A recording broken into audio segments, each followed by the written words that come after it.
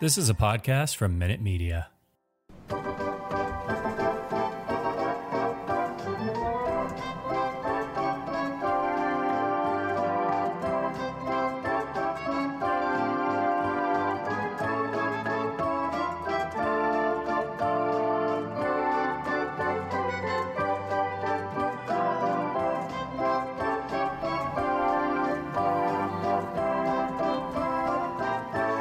Welcome, Red Sox fans.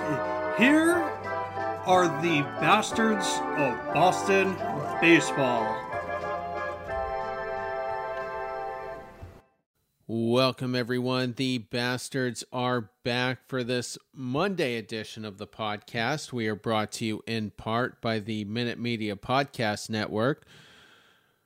Red Sox wrapped up a 3-game set with the Milwaukee Brewers this weekend, losing the series 2-1. They are currently still last place in the American League East, 3.5 games out of a wild card spot, and 18 games back of the division-leading New York Yankees. Quick disclaimer, as always, for any first-time listeners, this is not a Homer podcast. We call it how we see it. When the Red Sox are dominating, we will celebrate that. When they are getting destroyed, we will be critical and at times savagely blunt. If you are easily offended, press the stop button immediately. But for those who embrace it, let's get rolling. I am Terry Cushman, coming to you from Myrtle Beach, South Carolina, by way of Windham, Maine. You can find me on Twitter at CushmanMLB. You can find the podcast account at Bastards_Boston. Joining us tonight from the city of Canton, Massachusetts, Jason Kelly. Jason? So I'm guessing my 94 win prediction is not going to hold up? I'm afraid not. Yeah, not looking great. So doing math on the fly here, there's 59 games left, and the Red Sox would have to win 43 out of 59 games. Yeah, no shot. No, that one's done. Yep. That is cooked. Yeah. Also joining us tonight from the city of Providence, Rhode Island, Charlie Smith. What's going on, gentlemen? Just happy we were able to salvage the series, get a nice little win, even though one of our, former guys did some damage again. It's just been a brutal last couple weeks. I'm just curious to know who's going and who's staying. I still hope they all stay, or most of them, but that's probably a pipe dream at this point. Chaim Bloom's favorite Pornhub category is prospects, and he's probably perusing that as we speak. So we're on watch right now. As we're recording this, we're checking our Twitter feeds for any breaking news. That's where all news breaks, across any media landscape. So we're checking for that.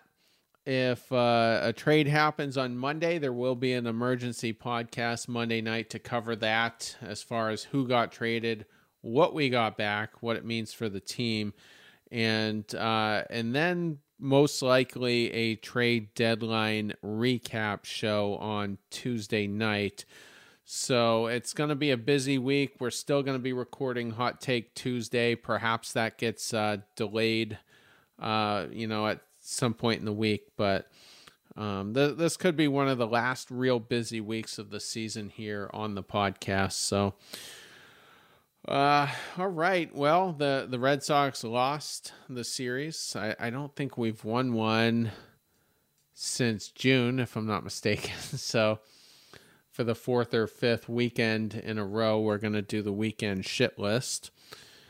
So we figured out which order it would be. We're just going to do a top 3 for this show. And my guy happened to be number 3, so I'll lead off. Going with Bobby Dahlbeck.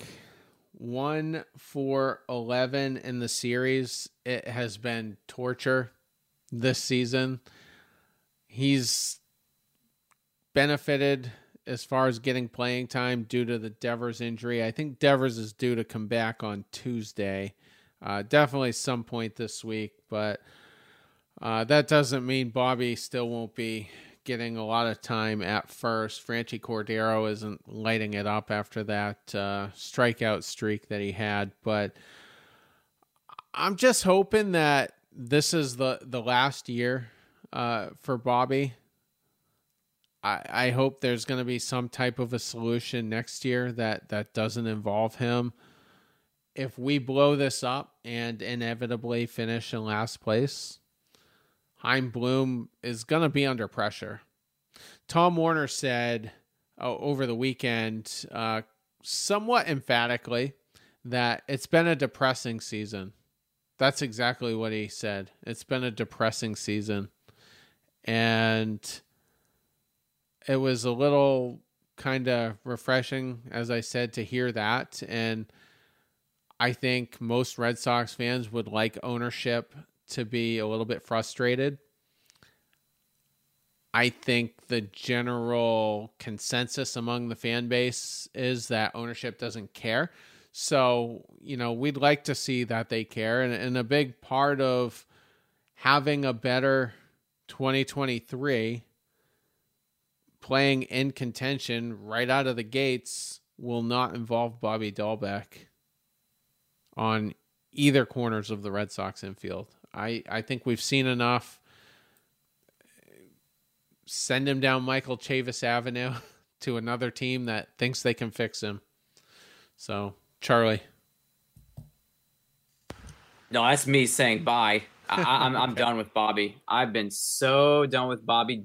Bobby D, bye-bye. It is just a black hole whenever he plays. It's infuriating to see him come up to the dish and flail. I mean, you could give him a bat that's twice as big as far as width of that bat to try to hit something. He's still going to whiff and strike out. It's just, I can't do it anymore. I mean, the excuses that people are making for him are just pathetic at this point. Just downright awful. Yeah, you mentioned that you hope it's the last year we see Bobby Dahlbeck. I kind of hope this is the last weekend we see Bobby Dahlbeck. I wouldn't mind if, like you said, send him, do a Michael Chavis type of trade and just send him somewhere for a valuable relief pitcher or something, and you're not going to get much for him. Unfortunately, his value's pretty low at the moment, but if some stupid team out there is willing to buy into a 26-year-old right-handed, hitter who's maybe has power left, go nuts, find a trade partner and get something for him. Or at the very least, if you don't trade him this deadline, hopefully he goes off in September again when, teams have quit and they're trotting out their AA pitchers and he hits a bunch of home runs and bumps his trade value up a little bit. And then you do what you should have done last offseason and you trade him this offseason. Either way, whether you trade him in the next 48 hours or you trade him this offseason, I agree. Bobby Dahlbeck should not be a part of this team to start the 2023 season. It's just, you can't do it anymore. The Bobby Dahlbeck experiment failed. It's over. It's time to move on. I think Chaim Bloom wants him for the rest of the year because he wants as good of a draft pick next year as he can get. And he might personally see to it that this team is absolutely terrible to try and ensure that. Do you think Chaim Bloom was happy we won the series finale today 7-2? Do you think he was like, oh, yay, we didn't get swept? I think secretly he might be kind of happy. He might be, yeah. He also might be just looking at it going, oh, great, we won today, and now people are going to want to keep all these guys that I might want to trade. Damn it. So, I don't know. It's hard to – Chaim Bloom is impossible to figure out right now because he talks out of both sides of his mouth saying, oh, we're going to be buyers and sellers, and, our goal is still to make the postseason. But then you see the lineups they're trotting out there, and you see the roster he's put together, and you go, really? Yeah, you think that's a playoff roster? Okay. So I don't know. He's a tough one to figure out, but I agree. I think that he would prefer that he get a higher draft pick next year because we know how much he likes that. How many teams are in the lottery? Because that's what it's going to be going forward. Do we know this? I want to say it's 6 or 7. That sounds right. Yeah, that would be my guess. 6 or 7 teams are probably in that area. Because it might be hard to even get there at this point because the Tigers are at 41 wins, so 10 less than us. The Kansas City Royals have 11 wins less than us.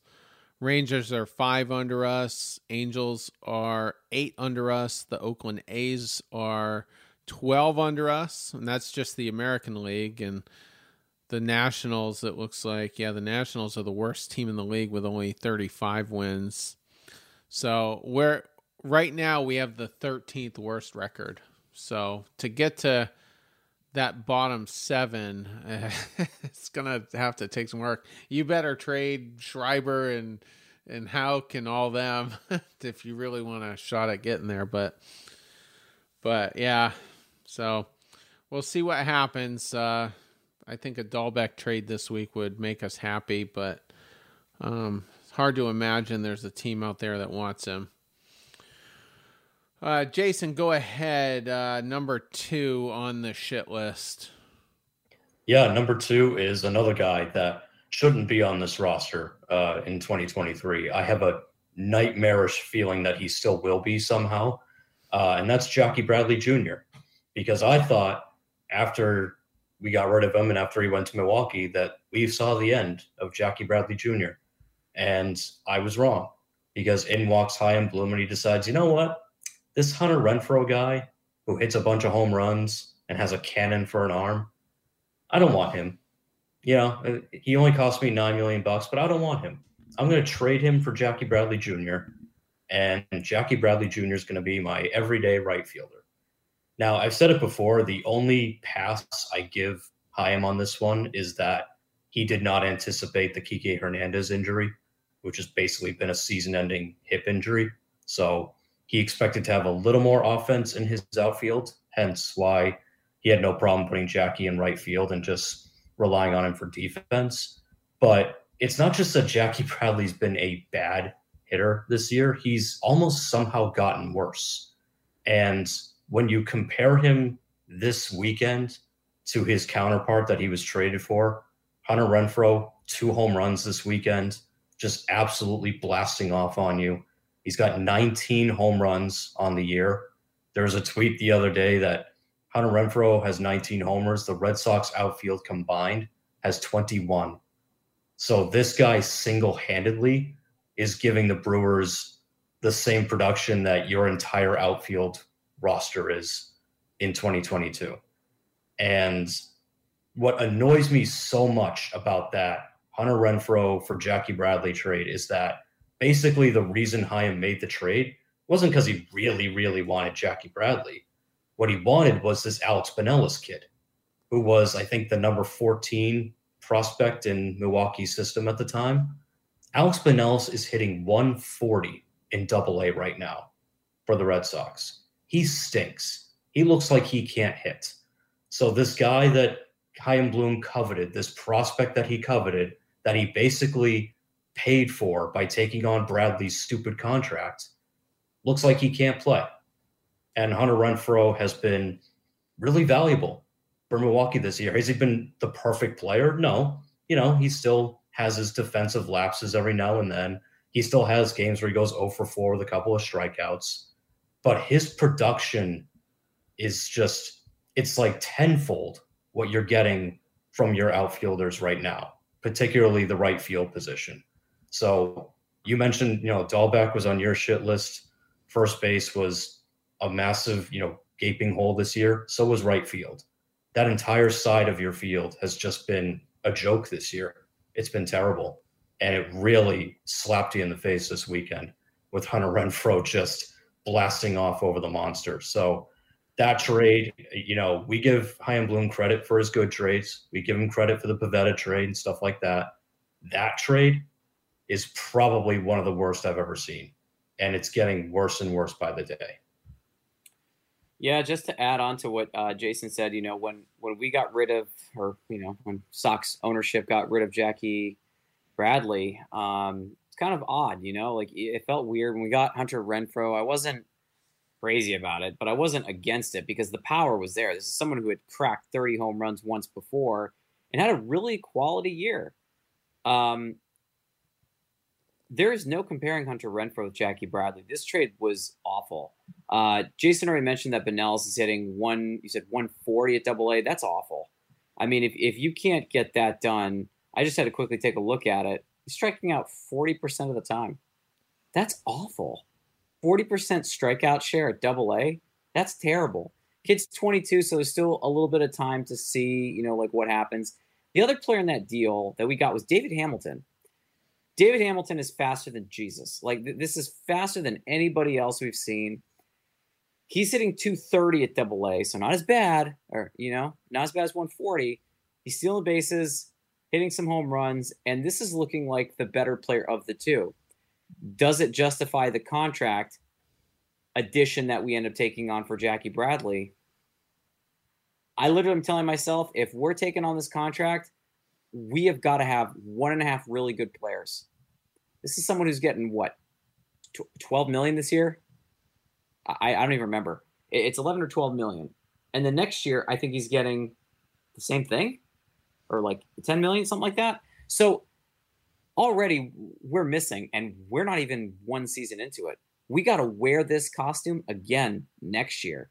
We have no idea where Benellis is going to be. We have no idea where Hamilton's going to be. I project that both are probably going to be Double-A at some point next year. You can't drop Benellis down to Single-A again. So you got to hope that he can figure it out next year. And hopefully, maybe, this trade won't look like complete doggy doo-doo, because this is not looking good.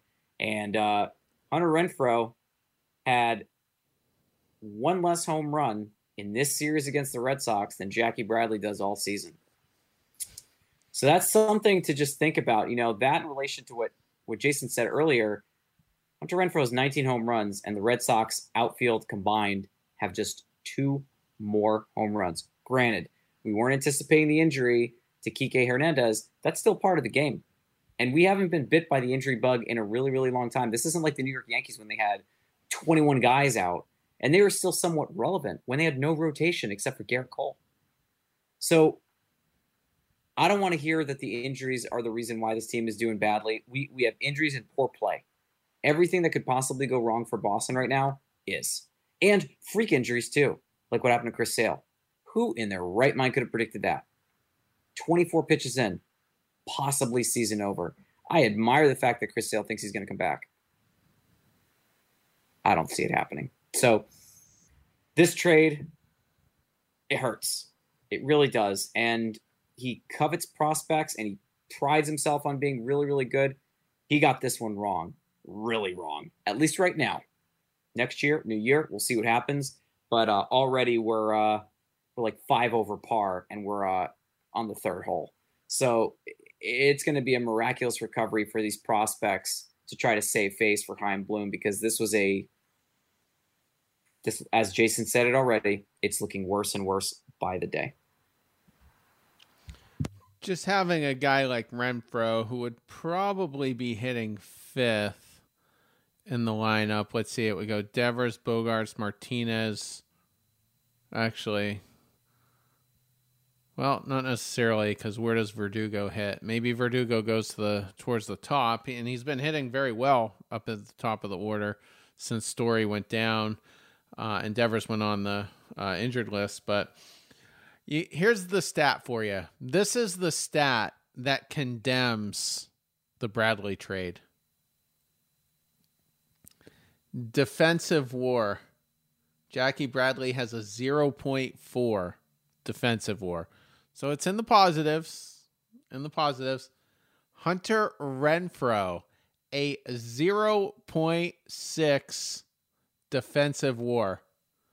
Having a much better year defensively, and only by a couple of points, is a better defensive player than Jackie Bradley Jr.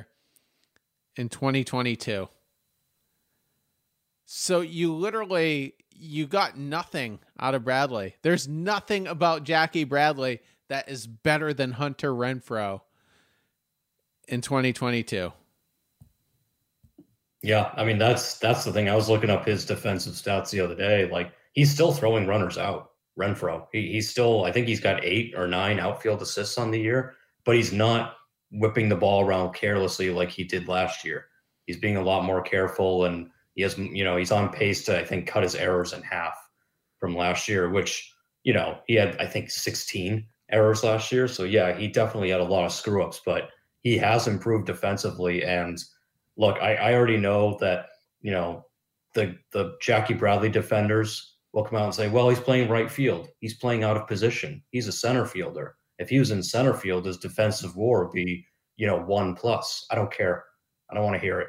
It's, this guy's supposed to be an elite defender. You should be able to put him in right field and get something out of him. And you're not.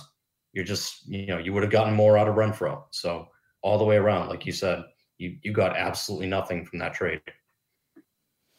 And just in comparison, in 2021, Renfroe was a negative 0.5, defensive WAR player. So at plus 0.6, that's 1.1 points better, so he's improved greatly. He did have a 1.2 defensive WAR somehow in 2019 with the Padres. That's his only other year where he's been in the positives. But even if it's the Hunter Renfroe of 2021, you're still taking him over Bradley. And the crime isn't just the trade either. It's the fact that they never addressed it. They never addressed bringing in another right fielder and making Bradley just a bench guy, which is what he is. Rolling with Bradley as a almost everyday outfielder, that's just... Yeah, that was really the part that shocked me, because when that trade happened, we heard it from everybody. Oh, there's another move coming. This isn't the be all end all. There's another move coming. And then there wasn't one. And then all of a sudden it's Christian Arroyo's getting reps out in right field because they're panicking and they realize that they made a bad move. And it all just blew up so badly. I can't believe it. Well, it's definitely going to be one of the worst trades of the Bloom era. I don't see... Well, perhaps maybe David Hamilton could be the surprise of that trade, but it's been terrible. All right, Charlie, the number 1 spot for the weekend. Who is it? Yeah, for this one, it was kind of hard to watch it on Saturday night when Nick Pivetta went up against the Brewers, and some more of the same stuff. 4th start out of 5 where he just could not get it done. He's 0-3 closing out the month of July. He's had 4 clunkers. He had a decent one against the Guardians, but it still didn't feel like he was back. That's his first time where he allowed less than 4 runs in the month. That's not going to cut it. He didn't have a quality start. After having 5 of 6 in June, 25 earned runs in the month of July. 19 the last 2 months combined. 34 total runs before the month of July. The strikeouts are down. The home runs are up. The nightmare is real. Job, I believe, said... And no fault to his own here, thought that Pivetta could win 20. I said, if we're lucky, we're going to get 16. This is somebody who was 8-5 before we ended up shooting that show. And since his 8-5 record, where he was 3.25, he's 0-3 in his last 6 starts. His ERA has blown up to 4.47, a 9.38 ERA. This is a much better trade for Chaim Bloom, as far as I'm concerned. But what happened to Nick Pivetta? I have no words for this. Our entire rotation is in shambles. Our win streak high since the All-Star break, 1. That's pathetic. We haven't been able to take a series. We're 3-8 now. That sucks. We got swept by Toronto. Tied Cleveland 2-2. 1 out of 3 against Milwaukee. The last time that we won back-to-back games was against the Yankees, and we only won that first game because Donaldson botched it.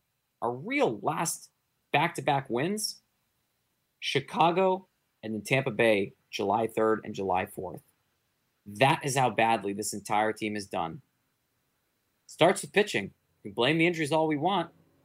If your starters can't give you quality starts, you can't even give 5 innings. We have relievers opening games. That is not going to cut it, gentlemen. That is not going to get us anywhere remotely close. We all said before the season started, Red Sox probably a 4th place team. And then we hit 4th place again. We're like, all right, reality. And then Baltimore got hot, and we found ourselves in 5th place. And this has eerie, like Bobby Valentine vibes all over it. Everything that could possibly go wrong, injury or otherwise, is happening. No one seems happy. Fenway Park is being drowned by opposing fans. That's disrespectful. We always have more fans than our opponents. And when Renfroe hit a bomb, the place blew up. And I'm sure there were some Red Sox fans that were happy to see him, do some work. But more Milwaukee Brewers fans than Red Sox fans at Fenway Park? Come on, guys. Come on. That's unacceptable. There's a lot that we can handle, but getting drowned out by opposing fans at your house, you're turning into the Tampa Bay Rays, Toronto Blue Jays, teams that are consistently having more fans from the other team go see their games. It's terrible.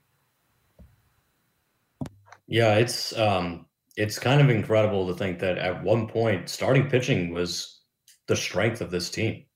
It really was. Eovaldi was pitching well. Pivetta was pitching well. You were getting better performances than you thought from guys like Michael Wacha and Rich Hill. And then, you'd have the occasional, Tanner Houck game. Even when Whitlock went into the rotation before he got hurt, he wasn't too bad. Now, all of a sudden, injuries combined with a, lack of performance has been killing this team.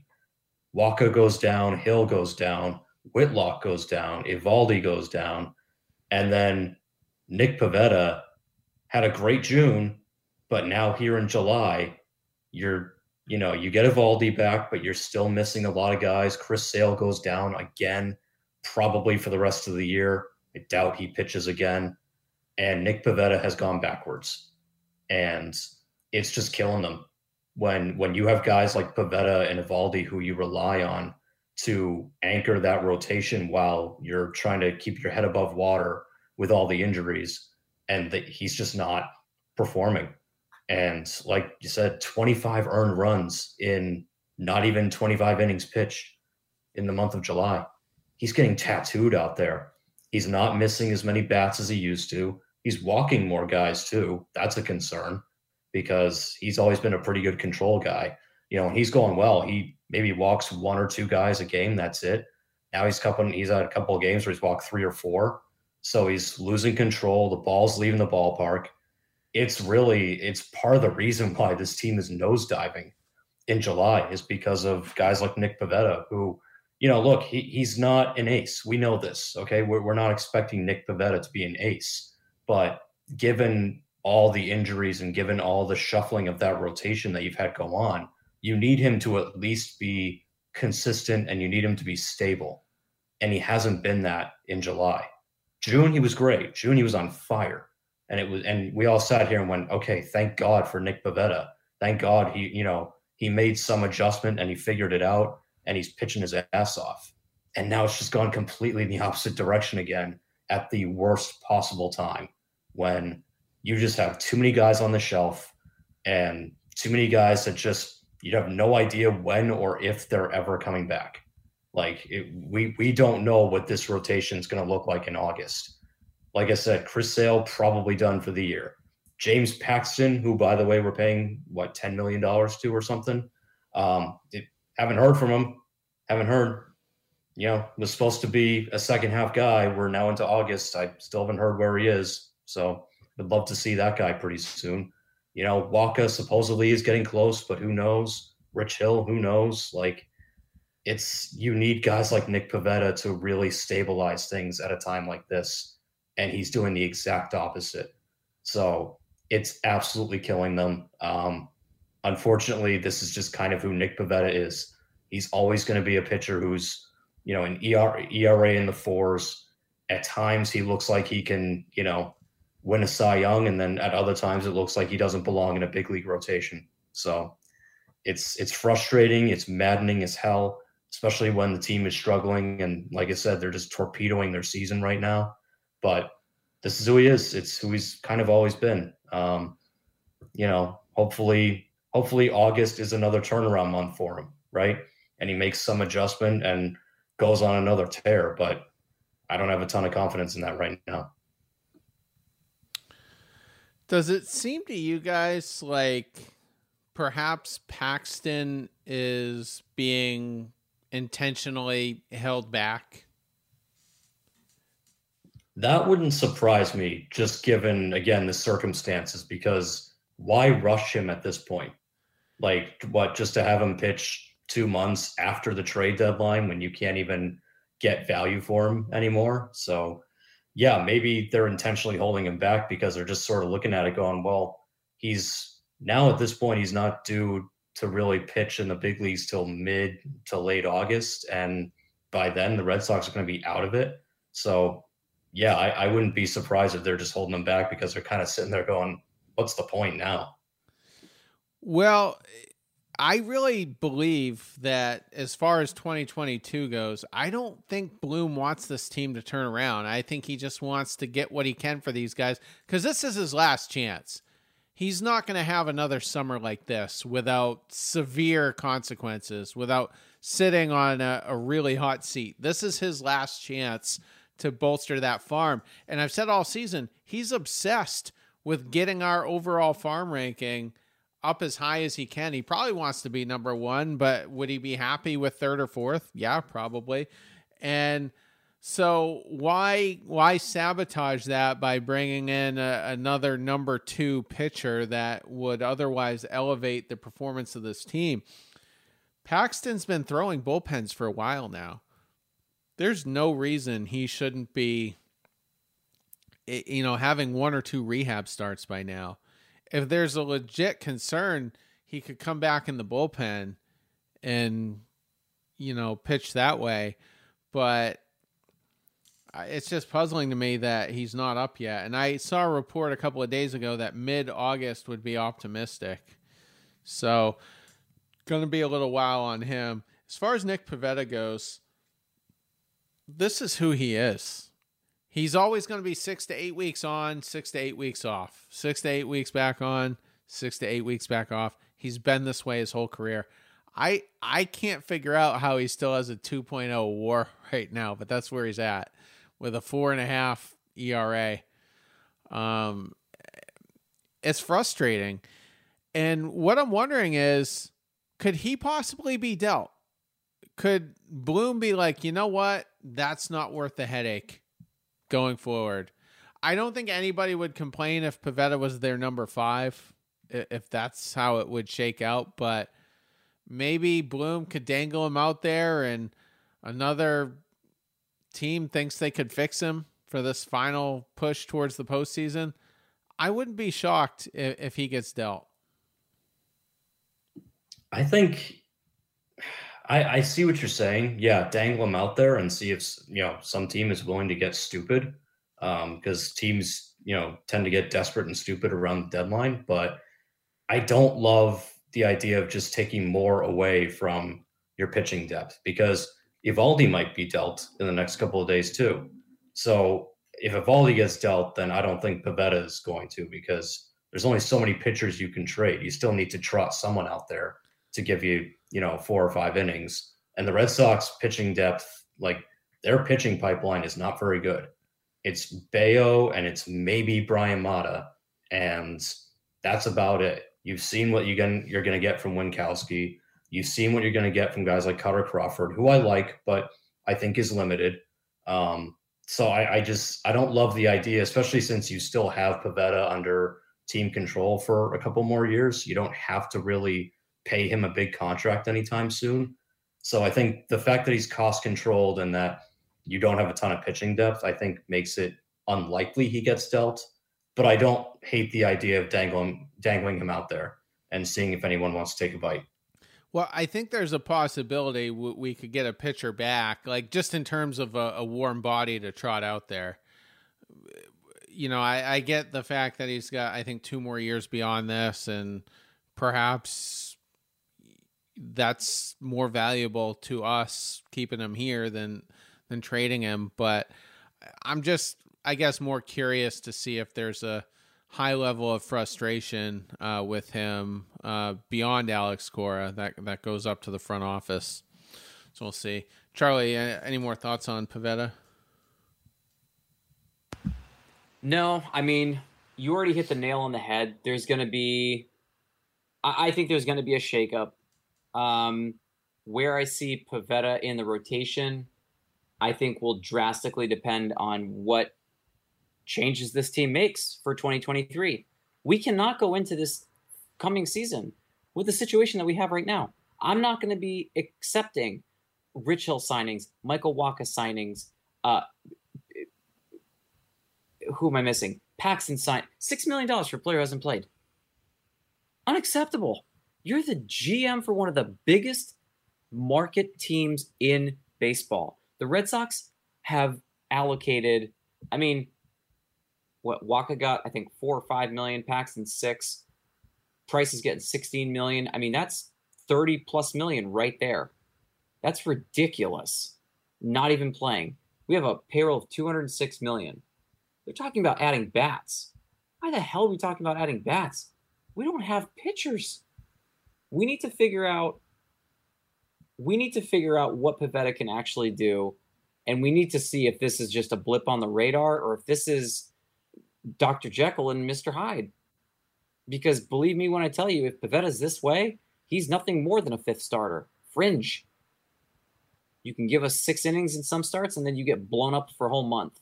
Guess what? Teams aren't going to be cool with that, and the Red Sox can't afford to be okay with that. This is a 500 at very, very best right now. We are probably going to finish. I hate to admit it. I'm not happy to say it, but we're going to finish below 500. I think there's a very good chance that happens. Part of the reason why is because of Nick Pivetta, because he can't give us 5-6 innings of quality baseball. Can't even give us 4 innings of quality baseball without getting shelled for 4 or 5 runs, getting slapped around. He needs to figure this out. I'd say 72 wins is, I think, where we're headed at this point. Just a weird, I want to throw it out there just for the heck of it. If Mike Yastrzemski doesn't cost a ton, do you trade for him? The attraction is he's controllable for, I think, 3 more years beyond this. And you don't have anybody in the farm. So you'd be getting a controllable guy. Not having a great year, but I think comparatively it could be a Hunter Renfroe type, comparison. And I just wonder, playing for his grandfather's old team, does that create some energy? And maybe his numbers are where they were in 2018, 2019. So I'll say this much. I think if the Red Sox were in a better state of mind and everyone's psyche wasn't completely shattered, the idea of bringing another Yastrzemski to Boston would be amazing. I would love to say I got to watch one of the Yaz's play in Boston for a little while, and not against us where he hit a home run. but Forrest where he hit a home run and maybe a game-winning hit, that'd be awesome. Unfortunately, I just kind of feel like Red Sox Nation, for one point or another, especially the ones that are supporting Bloom, are just kind of like love drunk. They're just fascinated with what Bloom is doing, and they can't admit to themselves that while Bloom has made some good moves, he's made a majority of bad ones and ones that haven't really panned out yet. That being said, could I see the Red Sox adding Yaz? I would love to say yes. Unfortunately, that's not the priority player that we need to get right now. I don't know what it would cost to get him. I think it would have been great to bring him on and sell Bobby Dahlbeck before the season started. That would have been great. But that's not happening. Well, I think before the season, they thought they could compete. I mean, they won 107 last year. I don't think they expected quite that this year, but I figured, they must have believed they were a 90-plus win team. But I don't know. It's just a name, and we know Bloom tried to get Chris Bryant a few years ago, and I think he will get one player who is controllable for multiple years. I do think a move like that will happen. It's just, is it something we're going to be crazy about is the main question. But that would be a sneaky one that I wouldn't mind. And I don't think it would cost a ton. I don't think I'd be surprised if you even dealt a top 10 prospect in that deal. But yeah. All right. So I guess with that, we'll go over to the Astros series, and I believe Nathan Eovaldi is at the moment scheduled to pitch game 1 of that series. Am I correct? Pulling it up now. Yes, Nathan Eovaldi versus Luis Garcia in game 1. Do the Red Sox have any chance, Jason? No, I don't think so. Houston is in the elite tier of the American League along with the Yankees, so I don't have high hopes for this series at all. Like you said, right now, Nathan Eovaldi is slated to start. I think these first 2 games at least, we have to sort of keep an eye on that. But Luis Garcia is nasty. This guy's been so good all year. He's one of the best pitchers on that staff. Houston's offense is ridiculous right now. And watch out, because Houston's going to add too. They're going to add something at the deadline. They're going to get even nastier. I don't like the Red Sox chances in this one. I'll take Houston. Was this really even a question? You got one guy who's 4-3, ERA north of 4.4. Other guy has a sub-4 ERA with almost 10 wins. He's literally got twice as good the record. More strikeouts, better whip. Garcia's going to wipe them all over the floor. And I like Eovaldi. I hate that I'm saying this because I hate Houston. You guys will remember, for the listeners out there, I will never pick the Houston Astros to win the AL West out of principle. I hate the Astros. But this team is far superior than the product that we're putting out there. It's not going to be a happy call, and I feel like I'm going to have something very similar to Jason for all 3 games. Houston wins game 1.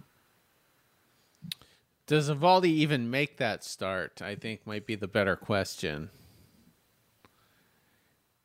I still think yes, he does. I could definitely see him getting traded somehow. I don't think it's going to happen.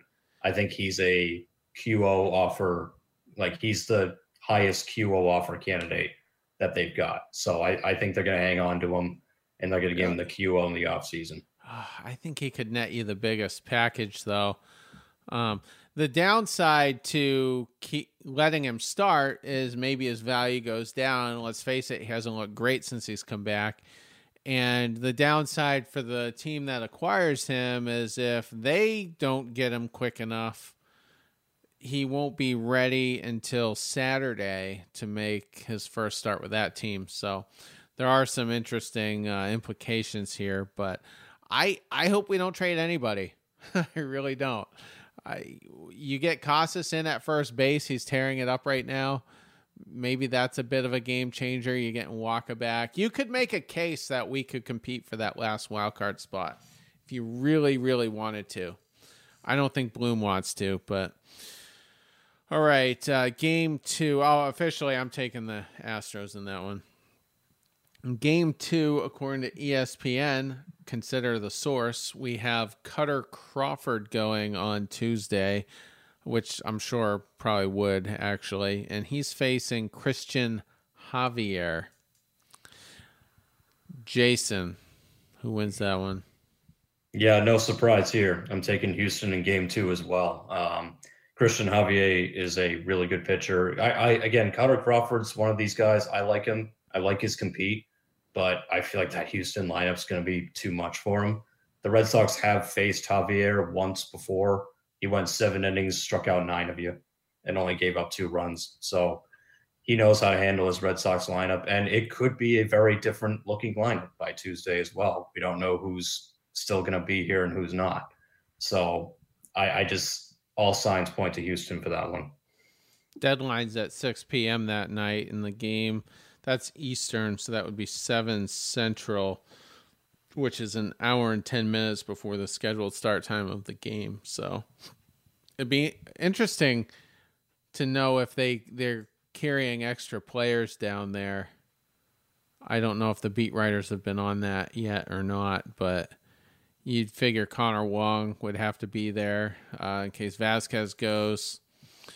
Who else? I don't think you're too worried about DH. I mean, you could wing it for a night if you had to. And then, yeah. So I guess Connor Wong would be the only interesting one anyway. Is there any other position players that could get dealt? Doesn't sound like it. Alex Verdugo's name, interestingly, has not been brought up. You'd think that would be an attractive one for... Yeah, I wonder with, I mean, maybe Dahlbeck is a guy who gets traded. You know, we talked about that. You know, he's a candidate. So Christian Arroyo is a candidate as well. Sure, you know, and yeah. He hasn't been healthy for very long, but anyone looking for a depth infielder. So keep an eye on Jeter Downs if he gets called right back up or something like that. Yeah, and Arroyo was 5 for 6 on this series with 2 walks. So, you know, I don't know if teams are going to be looking at it like that, but I kind of hope we keep Arroyo. But, all right. So, Charlie, how do you have... Same as Jason. It's going to be an ugly series. Jason already said it. Javier's a really, really great pitcher. Nothing on Crawford. He just doesn't have the lineup behind him. And Christian Javier can easily go 6+ and strike out 10. And against this lineup, I think 10 is possibly the floor. You have Duran in the lineup. You got Dahlbeck in that lineup. You got Jackie Bradley in the lineup. You do have Verdugo in the lineup, so that's kind of negative strikeouts. But very good chance you strike out all 3 of those guys 2 times or more. So there's a possibility that we could see Javier go 6 innings, 10 strikeouts, allow maybe 1 or 2 runs on 4 or 5 hits, and get the win. Could. On Wednesday, we've got a TBD versus... Urquidy. I forget his first name. Jose Urquidy. Jose Urquidy. Yep. So I'm going to go first and say Houston's going to win this one too. I hate that I'm picking a Houston Astros sweep. I just know that Jason has been kind of going first. And if we end up matching, I won't feel that bad that we match the same. Urquidy's had 8 starts in a row of 6 innings or more. 9 of his last 10. He's 5-2 in his last 10 and has dropped his ERA from 4.8 to 3.86. He has 3 times faced the Seattle Mariners in the last 2 months, and the first of those 3 was the last real bad performance. 1 against Texas. His team won against the Mets. He got the win there, and he's gotten the win against LA, Oakland, and Seattle. The guy has done great against imperial teams. He is going to slap Boston around, and another quality start incoming. You know, or go ahead, Jason. Oh, you go ahead. Yeah. Well, I was just going to say the frustrating thing is Houston's a pitching factory, and Alex Cora came from there. He's had a front row seat to whatever voodoo they're making their pitchers do. And then you got Chaim Bloom from Tampa, another pitching factory. Just what do we have here in Boston? I mean, it's just Jesus Christ. But go ahead. Who are you picking? That might be Bayo. That might be a Brian Bayo start, I'm guessing. But yeah, I'm going to buck the trend. I'm going to pick the Red Sox in game 3. Somehow, I think they're going to salvage a game out of this series. They faced Urquidy twice. He's still 2-0 against them, but they've knocked him around a little bit. He's given up a couple of homers. He is susceptible to the long ball. He's given up 17 home runs this year. So I could see the Red Sox just, the dust settles after the deadline, and the guys who maybe are a little bit jittery because they're nervous they're going to get traded, if they're still here, they can take a breath, they can relax, they'll go out there and they'll play a good game. And again, I think this is the guy in this series, this is the most hittable guy they're going to face. So I actually think the Red Sox will somehow find a way to pull that one out. I'm taking the Astros.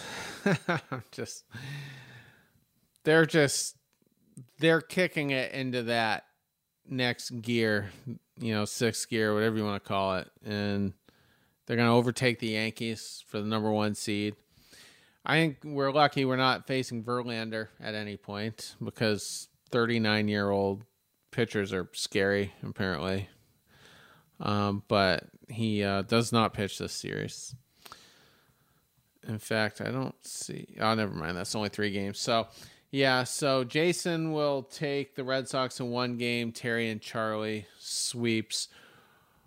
We'll be back tomorrow, possibly with Hot Take Tuesday. That episode will come out at some point this week, but if an emergency episode happens on Monday night, that will become your Tuesday episode. And then your trade recap, the full trade recap of every move the Red Sox made will be on Wednesday. So you might actually get a day with 2 shows coming out at the same time. So like I said, busy week, but we'll be back tomorrow one way or the other. Everybody have a good Monday. Take care.